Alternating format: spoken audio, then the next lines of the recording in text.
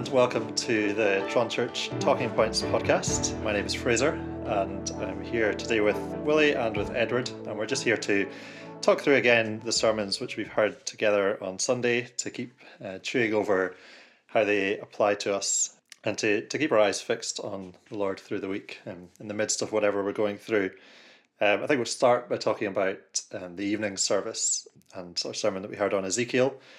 Certainly I found it quite a challenge. I was on sound in the evening on Sunday, but after the service we sort of just sat in silence for a minute or so afterwards, just processing what we'd heard, and it really landed with us. Edward, how did it land with you? Did you feel a similar sort of challenge? Well, I was very much aware during the sermon that when Willie paused for a second or two, there was dead silence throughout the building. And I thought to myself, this message is going home, because what we're listening to is an exposition of these two chapters from Ezekiel, which is absolutely forthright and 100%. It's not holding anything back. It's not pulling any punches. It's a very, very strong message. And that is why there was such a sense of silence. And certainly for myself, at the end of the service, I sat not overwhelmed for 7 days, but overwhelmed for half a minute at least, because I thought to myself, this is the kind of teaching which a church cannot listen to and be left high and dry by. There's got to be a response, and the response needs to be an acquiescence that what we are called to, real ministry in the Christian church, is something that is going to be very, very demanding at times. You know, being a member of the church is full of joy and happiness. There's a lot of joy and happiness in our church. And you only have to look at the evening service at the end and see how everyone talks together. And there's a lot of joy and support. But at the centre of it, there's this message which cannot be avoided. And I was very struck by the way in which Ezekiel ends chapter 3. And I think Willie ended his sermon by quoting this. He who will hear, let him hear. And he who will refuse to hear, let him refuse. And that, of course, is like a pre-echo of what Jesus himself says in his teaching. If you have an ear to hear, then hear. And it may be that Jesus had picked up those thoughts from Ezekiel and realized that there's always going to be a choice. If we have ears to hear, then we hear and we respond to it. But otherwise, we're in big difficulty. As we're coming every Sunday to church, we need to be preparing and prayerfully coming with a heart that's willing to be humbled under the word that we're going to hear, and that is willing to be changed and shaped. And it's really easy to come and just not really think too much about it, not prepare to come to church, and then you can just leave feeling unchanged, and you can get that sort of numbness over time. But and it would be worrying if we heard a sermon like we did and came away feeling, unaffected. I think I was particularly challenged. We had the conference, the West of Scotland Gospel Partnership conference on Saturday, and we heard a lot about just the culture that we're living in and how things are. And we were reminded helpfully there that ultimately the answer to a lot of these problems is the gospel message, and that people have their hearts transformed by the gospel. And so how much more important is it for us to be heralding that message and to be fulfilling our duties as watchmen and people who are willing to go through the pain barrier, which there will be, and to share the message of the gospel with people. Edward, you've got years of experience in gospel ministry, and I assume that at points in your ministry you've maybe felt the temptation to perhaps avoid these difficult passages, or just at times preaching maybe a message which will be received more warmly. What advice could you give us as a congregation to keep being willing to preach the difficult things, or even if we're not preaching, to share the gospel with our friends? Certainly, looking back over my years as a pastor in a church down in England, there would be quite a number of times when I came to a point of having to decide whether I was going to say something in the pulpit or not, because the temptation is to be gentler than the text allows. And I think I began to realize more and more as the years went on. It's sort of, you grow in these things, unless you're particularly bright and you learn it all at the age of 21. But otherwise, you gradually grow. And you realize increasingly that if you're to be faithful, not only to the Lord, but to the congregation, you've got to say what the Bible says. And you've got to push it home and be unashamed and be prepared to be slapped on the face at the end of the service, or to have somebody come up to you and be angry with you. I think you just have to reckon that is part of the price of trying to exercise a true ministry. And it's worth it because you're expressing your love for the people in being true to the Bible. So you push the Bible's message through, and as people grasp it, those that have ears to hear are going to come to you and say, thank you very much for preaching like that, because that's what we need to hear, especially in the culture that we have these days. So yes, there certainly have been times when I've had to face that temptation. I think any preacher or minister has to face the temptation. I think I was very much helped in the 1980s when I was a young senior pastor in my 30s. And down in England, Philip Jensen from Australia came across and did some lecturing and teaching to groups of young preachers, of whom I was one. And at one stage, he said to us, a number of young men in a large room, he looked out across the room and he said, brothers, we've got to be prepared. If we're going to remain evangelicals, we've got to be prepared to be massively unpopular. I was about 32 or 33, and I quivered in my seat as I heard this tough-looking Australian say, we have got to be prepared to be massively unpopular. And I gulped, and I thought, right, I can see that. Philip was never afraid of bowling a full toss or a bouncer at an English batsman. He was. Thank you, Willie. Yes, you're quite right. Yes, you're quite right. The old Poms. But he said it straightforwardly like that, and that sunk into me, like the stone into Goliath's forehead. That was a word that stayed with me and certainly helped me. But reminded as well last night as well that this is what we should expect. To be massively unpopular. Well, that is following in the pattern of Christ. It's following in the pattern of his apostles and his prophets before as well. That actually it's not a sign that you're doing something wrong, but that you're doing it right. Yes. Because if they hate you, they hated me first, and it's because they hate the one who sent me. As long as the reason for the unpopularity is the association with Christ and his words, and not just your own obstreperousness. That's important, isn't it? We mustn't get... So that was something that's very much in this passage as well, because he talks about the toughness, he talks about making your forehead as hard as their foreheads, like flint, harder than flint. But it's a toughness suffused with tenderness, and the power and the strength comes only with penitence and humility, and I think that's very important in this too, and the two can't be separated, and that's why at the heart of this there's those two things, isn't there? And before your face is made as hard as flint, Ezekiel has to swallow the whole counsel of God that he's given, which he doesn't want to, and he balks at this huge scroll, and you can see that. The great thing about Ezekiel is you don't have to invent illustrations because it's vivid, isn't it? You can the picture of having this enormous book and scroll of the scripture forced down your throat and to swallow it. It's a vivid picture, isn't it? But it's a very telling one because it's painful. And Ezekiel's told your calling is going to be crawling through thorns and sitting on scorpions, and you're going to have to be tough. But at the heart of that is, you've got to take this into yourself, and you must not be stubborn. You must not be rebellious. And so this is not a call to worldly power. It's not a call to, you will lash them with this, and you will stand above them, and you will be the master of my word raining down upon my people. It's the opposite of that, isn't it? Is you will be down there. And that's the imagery of I'm dwelling among them. I sat among them. I was where they were, overwhelmed. And so he embodies quite literally in his own ministry the judgment really on on the people. He is part of it, and that's why he is unable to speak it.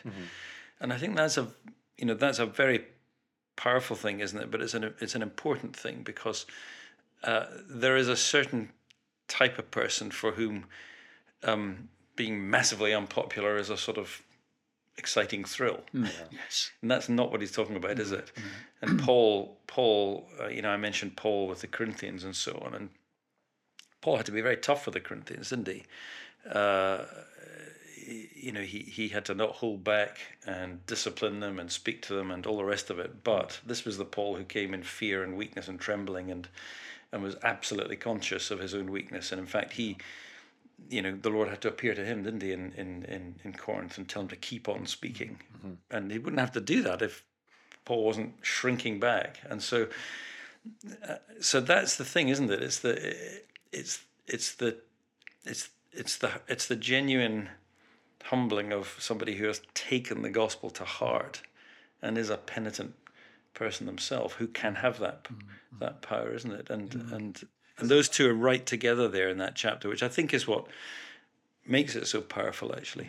As much as we all come to church having prepared and hopefully ready to receive the word, the preacher has to do that, the whole week in advance as he's preparing, and he's spending even longer, and he's got to be willing to humble himself and receive the message of the passage himself first as well, doesn't he?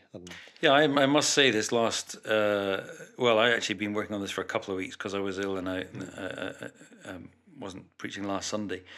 But I felt very conscious of having to swallow something I really didn't particularly want to swallow, and to speak something I didn't feel I really wanted to speak. And I guess, in a sense, that was a parable to me of what this is like. And I think it is something, and I hope, obviously this is something that speaks to all of us, because we are all in Christ called to be witnesses. We're all called to be his watchmen. But I doubt if it hit home harder than to those who particularly have callings in ministry and Christian leadership, because I think they, of all people, would have perhaps been most sensitive to recognizing the challenges of this, wouldn't you say, Edward? Yes, I think that's absolutely right. And it makes me think of the Cornhill classroom, where we're preparing mostly young people to be preachers and teachers and leaders. And even in the 16 or 18 years that we've had Cornhill here in Scotland, I have sensed quite a difference, certainly in myself, as to how to present the role of the preacher. It's really come home to me in the last dozen or 15 years, because of all the stuff that's coming at us from the world, from society, that we have got to be not only intellectually reasonably capable of putting together a sermon, but there's got to be courage there as well. Because as Paul says to Titus in Titus chapter 1, the person who is qualified to be an elder is somebody who not only holds fast the word of truth, the trustworthy word, but is also able to refute those who contradict it. Now, if you're going to refute those who contradict it, you've got to have courage. And therefore, our younger preachers, if they're going to lead churches well, if they're going to preach well, have somehow got to ask the Lord to help them to be courageous.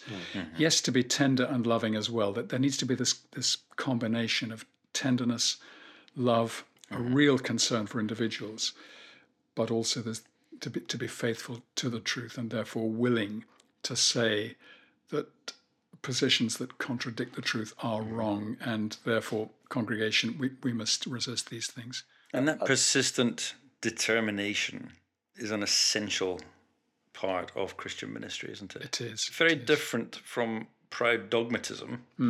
That is not what he's saying, and I made that point. It's the antithesis of that. But it can be easy to take refuge and say, well, I don't want to be dogmatic like that, and therefore I'll be soft. But the answer is no. You've got to be humbly determined and hard-headed and even hard-hearted to some extent in that right sort of way and not in the wrong sort of way. And the thing that will make it the right kind of way is if you are being constantly humbled yourself by constantly eating and swallowing and digesting and having to take in the hard and challenging word of the Lord. And that's so for all of us. But you can't lead others in that unless you're Right. leading yes, in that yes, yourself, can you? That's right. But the great encouragement is that that comes from the Lord. He says to Ezekiel, they're going to have hard foreheads, but I'm going to give you a forehead harder than Emery or Flint, whatever, whichever one it was. And I made the point that word, the word hard there is the same word as strong, which is actually in Ezekiel's name. And I do think that indicates that what he's saying to him is, from your very birth, this has been part of who you are. Hazak El, that God will strengthen you. That's who you are. You are the man whom God will strengthen because you're the man whom God has given this task. And God doesn't give tasks to people that he doesn't give them equipment for. Now, we've got to fan that into flame. Paul says to Timothy, doesn't he? Fan into flame the gift that God has given you. So we're not to let it go out. We're not to neglect. And that equipping comes as we constantly keep on eating the word of God, receiving the word of God. But that's true for every Christian, isn't it? He has equipped us. Peter says God has given us everything we need for life and godliness. Now, we can either believe that or disbelieve it. But if we believe it, what it means is we will do what Peter then says, which is constantly keep remembering the scriptures of the prophets and the words of the apostles. I mean, that's his message. God's given you everything. Now, what you need to do is keep remembering it. And you've got the words of the prophets, and you've got the commands of our Lord and Savior through your apostles. So God has given you everything to equip you, but you need to use what God has given to equip you. And the Bible's always like that, isn't it? Yeah, it's such an encouragement for all of us, wherever we are, whatever workplace we're in, whatever our home life. God has put us there for a reason and has equipped us for that task. And ultimately our task is all the same, but it manifests in different ways for all of us in our particular situations. But we have that wonderful encouragement and freedom, I suppose, in knowing that it's not by accident and we're not just in on our own out of our depth, but we have been equipped for it. And that gives great strength for us in carrying out whatever our ministry may be. And yesterday, you mentioned yesterday's conference, and Paul Brennan gave a little study at the beginning just to set us off in the scriptures. And it was so helpful because, he was talking about living where Satan's throne is. But that little message of the Lord to the church ends with saying, well, to the one who conquers, I will give all these things. So and what does it mean to conquer? Well, repent. So repent. To conquer is to be a penitent people. And you can be a penitent people. And as you do that, you will conquer. And there is great reward. So even where Satan's throne is. So that's a great message. And Sharon, James, if you haven't listened to, if you weren't able to be there, do listen to the talks. There were excellent talks. And Sharon gave a masterful summary, really, of her book about the lies that are all around us and the truth that we have to hold to. But having listened to all of that morass of where we've come to and how we've got here through all the kind of different corrosive philosophies that have brought us to where we are in our society, she ended up by saying, but the gospel is the answer.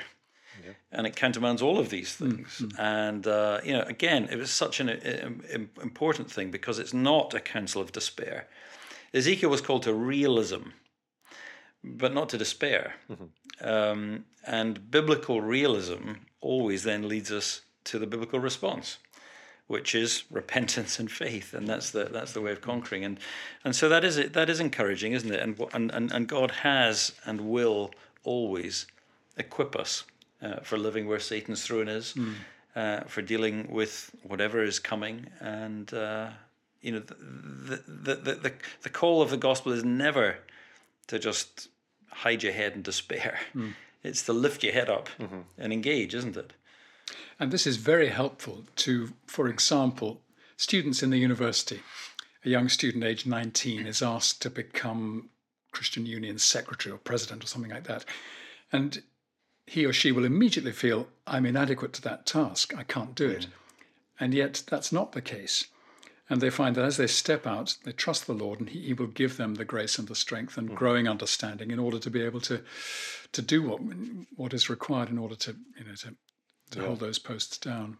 At one point on Saturday, Sharon quoted from Psalm 37, and I went back and read it later. It says, "Fret not yourself because of evildoers, Be not envious of wrongdoers, for they will soon fade like the grass, wither like the green herb. Trust in the Lord and do good. Dwell in the land and befriend faithfulness. Delight yourself in the Lord. He will give you the desires of your heart. And just that reminder, it is so easy when we hear of the evildoers that are out there in the world to just turn to despair. But actually here we're saying, don't fret, because you're on the winning side. They will fade like the grass. Trust in the Lord and do good.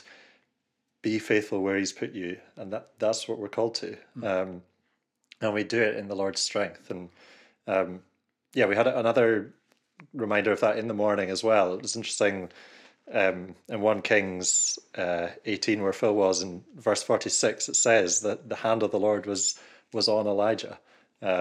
So there's another example of Elijah, God's prophet, who was under the hand of the Lord and strengthened by the Lord for his ministry. I found it really encouraging just being reminded, Phil referred to James 5, where we're told that Elijah was a man just like us. Yes. And yet he had faith and he prayed, and God was able to do amazing things through him. I thought it was, just so helpful to be reminded of what a privilege prayer is, and how God delights to use us in his service. We as Phil said, we can often perhaps become numb or dull to what a privilege it is. And, perhaps, Willie, you've written about this in your book before, that sometimes when people talk about prayer and they try and encourage us to pray more, it's almost like being beaten over the head that, you should be, up at 5 o'clock in the morning and praying 5 hours a day. But that ultimately isn't an encouragement to prayer. For me anyway, it's more likely to just make me give up. Well, it reminds me of when that book, it's called Why We Pray, isn't it, Willie? Why We Pray, yeah. Why We that's Pray. right. It came out about 5 years ago, and I remember reading that. And when I got to the end, there was a big smile on my face, because I thought, well, I can pray. I've got so many good reasons why I can lift my heart and voice up to the Lord, because I'm in this relationship which has been opened up to God through Jesus and his intervention. And that is the constant basis upon which I can pray to the Lord. So it's a real encouragement to pray. And as you say, you're not being beaten over the head with the idea that you've got to follow various rules in order to pray.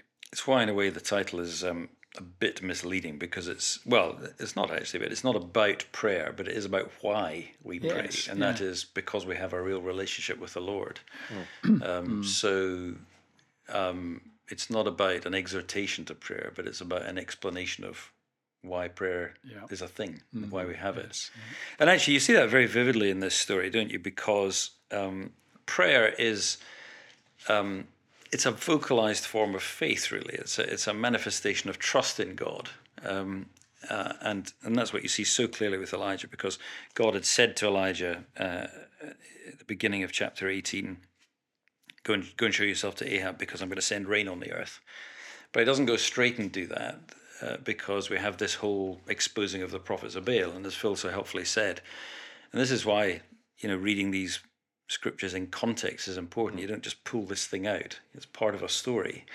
But if he just went and said rain's coming, then the thousands of prophets of Baal would have said, "Oh yes, we've done this," but they had to be wiped out of the picture first and totally exposed. But then, in verse 41, he does go to Ahab and he says to him, "Go and have a great feast, use up all your stores, because the famine is over, the rains are coming, everything's gonna be wonderful." Well, that's a mark of trust, isn't it? Because the sky was completely blue. There was not even a cloud in the sky. And then off he goes up the hill and sends his servant up to the top to look.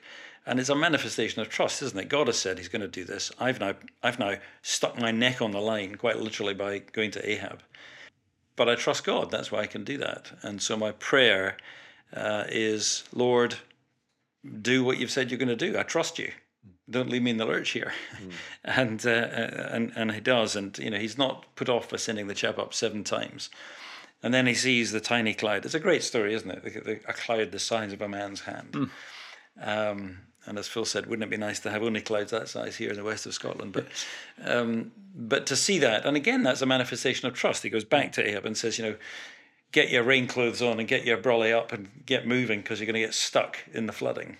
And so all of those is a manifestation of trust, and really that is what prayer is it's saying to the Lord and demonstrating to yourself, I really do trust the Lord, because I'm going to put this before you, Lord, and I trust that what you've said is true.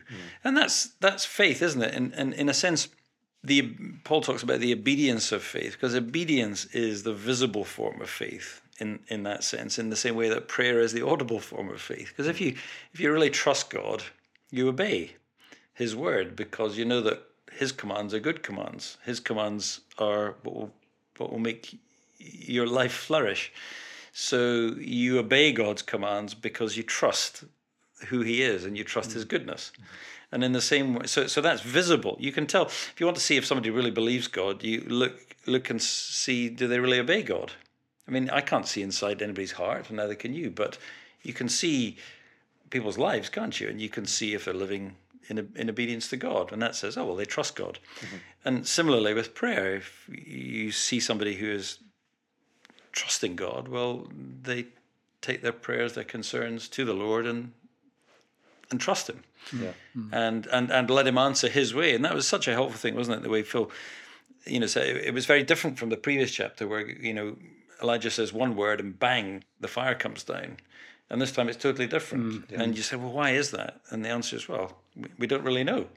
There's a bit of a mystery. And we don't need to, because what we do know is God is the same. Yeah. And we can still trust God. Yes. To whether it's boom fire or whether it's 7 times and then a cloud the size of a man's hand, or whether it's something completely different. The bottom line is, do we trust God or not? And it's Phil's point about God's promises producing prayer, that actually what it means to trust God's sovereignty is, is to respond in prayer, not just to sit back and say, well, God's sovereign, so let him take care of it, and it doesn't matter what I do or what I say or what I pray. Which is exactly the same point as, God has equipped you for this, but therefore equip yourself. So God's sovereignty and human responsibility are never in the scripture opposed to each other. People so often make them as though these things are incompatible or imposed, but actually one flows from the other. It is because God is sovereign that we are responsible, therefore, to act in line with the understanding of God's sovereignty. And that's why we pray to him, and that's why we trust him, and that's why we do what he says. And what a joy and a privilege that God should choose to use us, that he wants to rule with us, and he's given us great dignity, and that we, under him are in this position of responsibility, and God delights to use us. He could do it on his own if he wanted to, but he has chosen to use us in that, and it's a wonderful encouragement, I think. That was his point, wasn't it, about the dignity of prayer, that God doesn't need any of this and doesn't need any of our involvement, but it's a marvelous thing that he chooses us to do that. I've chosen you to be my friends, Jesus said to his disciples, and that you should go and bear fruit. And that is a great privilege, isn't it? And so our prayer is simply an expression of that privilege. And it is a mystery, but it's a marvelous one that God calls us to. And it makes sense of our corporate prayer meetings at the church. We gather there. It's perhaps a little bit costly, a bit sacrificial to come out on a winter's night when it's raining on a Wednesday evening. But the fact is, we're there together, and together, unitedly, we lift our voice to the Lord. We say amen to each other's prayers, and then we wait to see what happens. And as I think you said the other day, Willie, sometimes the Lord will quickly answer our prayers, and we can discuss that at the prayer meeting, just from a prayer of a month or two previously. Other times we have to wait. But the fact is, we've put our requests to the Lord together. We're united in our prayers, and we wait upon him for blessing in result. And it's a great thing to do. It's a great thing to do. Well, that's an encouraging place to end there. I think next Sunday, Phil's back in 1 Kings in the morning. Is that right? Probably chapter 19. It is, yeah, I think so. So it'd be helpful if you read through chapter 19 in advance. I think particularly with these passages of narrative, it's helpful just to get the story into your head before you come to church on Sunday. So that'd be helpful if you do that. And Willie, are you in Ezekiel again? Yes, and I think we're going to be looking at several chapters of Ezekiel, probably chapters 4, 5, 6, and 7. So that's a lot of text that will really help. I think if people have read through that, we will be probably majoring on chapter 4 and a bit of chapter 5, but dipping into these others too. I'm not going to, I think, go through Ezekiel one verse at a time.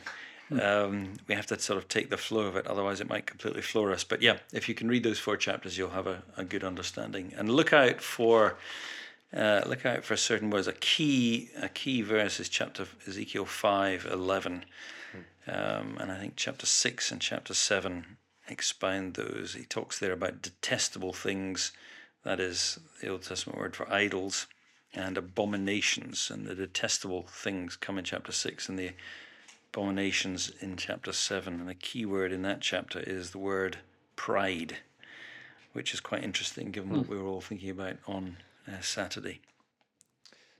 Fraser, it's been nice having you on this side of the microphone instead of on the other side with your headphones on. Well, they were all clamouring for it. Well, it's by popular request. Finally. Yeah. Fraser's got a friend club, so. Well, thank you very much for listening, and we hope you listen again next week.